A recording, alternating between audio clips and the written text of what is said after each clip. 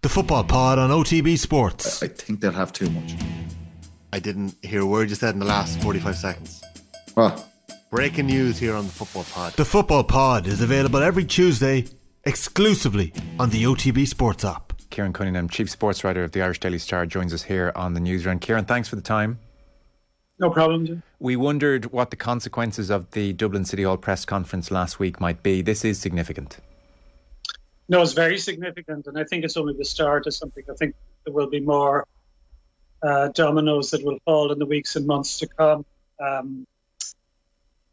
Like if you look at that MTK Global statement, they head out on what they called unfair scrutiny, and the big problem with this story is there hasn't been anywhere near enough scrutiny of MTK Global and their rise. And, if the scrutiny had been both from the media and from the supposed authorities had been in place earlier on, they mightn't have got as powerful as they are.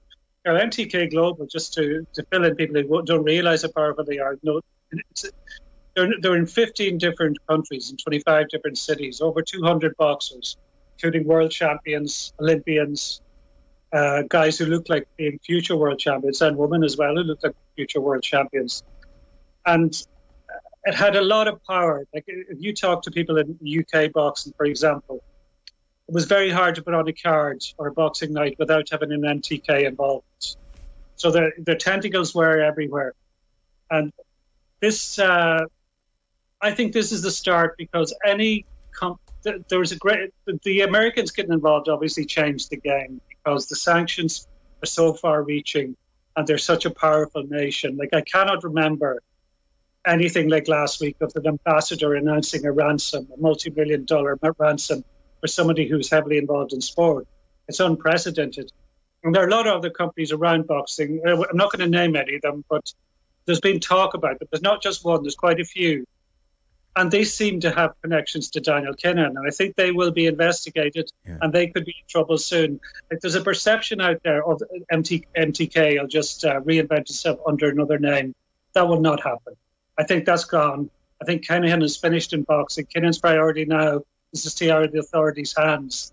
And keeping involved in boxing would be way down his list. This is a big change. Yeah, it really is. It's been the most extraordinary rise and fall. 2012, this company was set up as a gym initially. By 2015, they had 100 plus boxers. Fighters like Tyson Fury come along. Post Regency in 2017, Kinahan sells the company. And then, in the statement today, MTK, they say, and this, by the way, it's all that is left of their website, their entire website, which I was on just a week ago, looking at the various fighters they represented, and it had numerous sections, is entirely defunct now and disappeared, bar this single statement, which everybody has read at this stage. Within the statement, they say, Mr. Kinahan's involvement in MTK ceased in 2017, and despite repeated reassurances in this regard, unfounded allegations about his ongoing association with us and our fighters persist. Like not so long ago, Sandra Vaughan had a video talking about how he was still advising MTK fighters and recommending MTK to other fighters who weren't yet signed up with them. And now they have the gall to come out and contradict that in their closing statement here. They are on the record as saying he was still advising their fighters. Yeah, and last week, Bob Arum, the CEO of Top Rank, he gave an interview to the Irish Mirror, and he said that MTK was still very much a Kinahan company, and that it always had been. And Bob Arum is somebody who's been involved in boxing 60 years, and he's been very public on his dealings with Kinahan and MTK. So one thing you notice when you cover this story over the years is a lot of people lie to you. They lie to you blatantly. They tell you one thing that very quickly becomes clear is not the truth. And they do a U-turn then and they say, we meant something else. So we had that situation with MTK a couple of years ago, said he has no involvement at all. And then they had to admit just days later, he advises some of our fighters. So he had an involvement. But we've had this all along. There's so many different occasions during this story that people have lied to your face. Yes.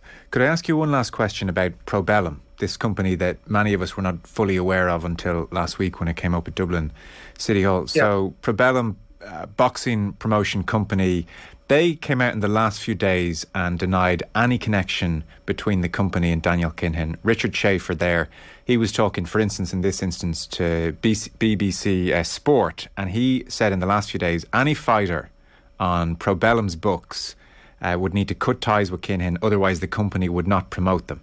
So he said if a fighter has a business relationship, and he included advisory under business, if a fighter has a business relationship with Daniel Kinahan, we will not promote him. Now, the trademark for Probellum was registered by MTK Global initially, and not so long ago a Pakistani politician had a picture of himself and Daniel Kinahan, and he said that he had been meeting Probellum that very day, as in Kinahan equals Probellum, which Probellum said he was incorrect about. So talk to us about Probellum, because Eurosport in the last 24 hours has pulled the broadcasting of Probellum fights. It had a 5-night deal, and it was due to have one of those nights this Friday, and they've pulled that. Eurosport have pulled that. So to explain Probellum to us, Kieran. Yeah, well, it's probably was quite a few months ago that people started taking notice of Probellum and wondering was a connection to Kinahan and MTK Global. And the reason was that so many MTK boxers were appearing and were being announced on Probellum. There seemed to be a crossover. Like the people seem to be involved in both MTK and Probellum. So we were wondering, was there a connection? And a few years ago, I was looking into the ownership of MTK, like who exactly is done as the owner of Company's House. And the name of a guy called Ronan Cruz came up. But he got in touch with me. He had registered a company called MTK Global, but he said, no, that's a different, it's not the MTK Global, as kind of a promotional company related to it. And this is that MTK Global promotions company that he set up, then renamed itself as Probellum, and MTK had MMA fights under the umbrella of Probellum. Okay. Now, Probellum, the company that we're talking about now, say that's a complete coincidence that they registered their name in Delaware and they just liked the name. That's what they actually said. So it's a lot of things you're told there by these people. You're told to take them on trust, but they seem very curious. Okay. We'll come back to it. We're tight for time this evening, but thanks so much for coming on.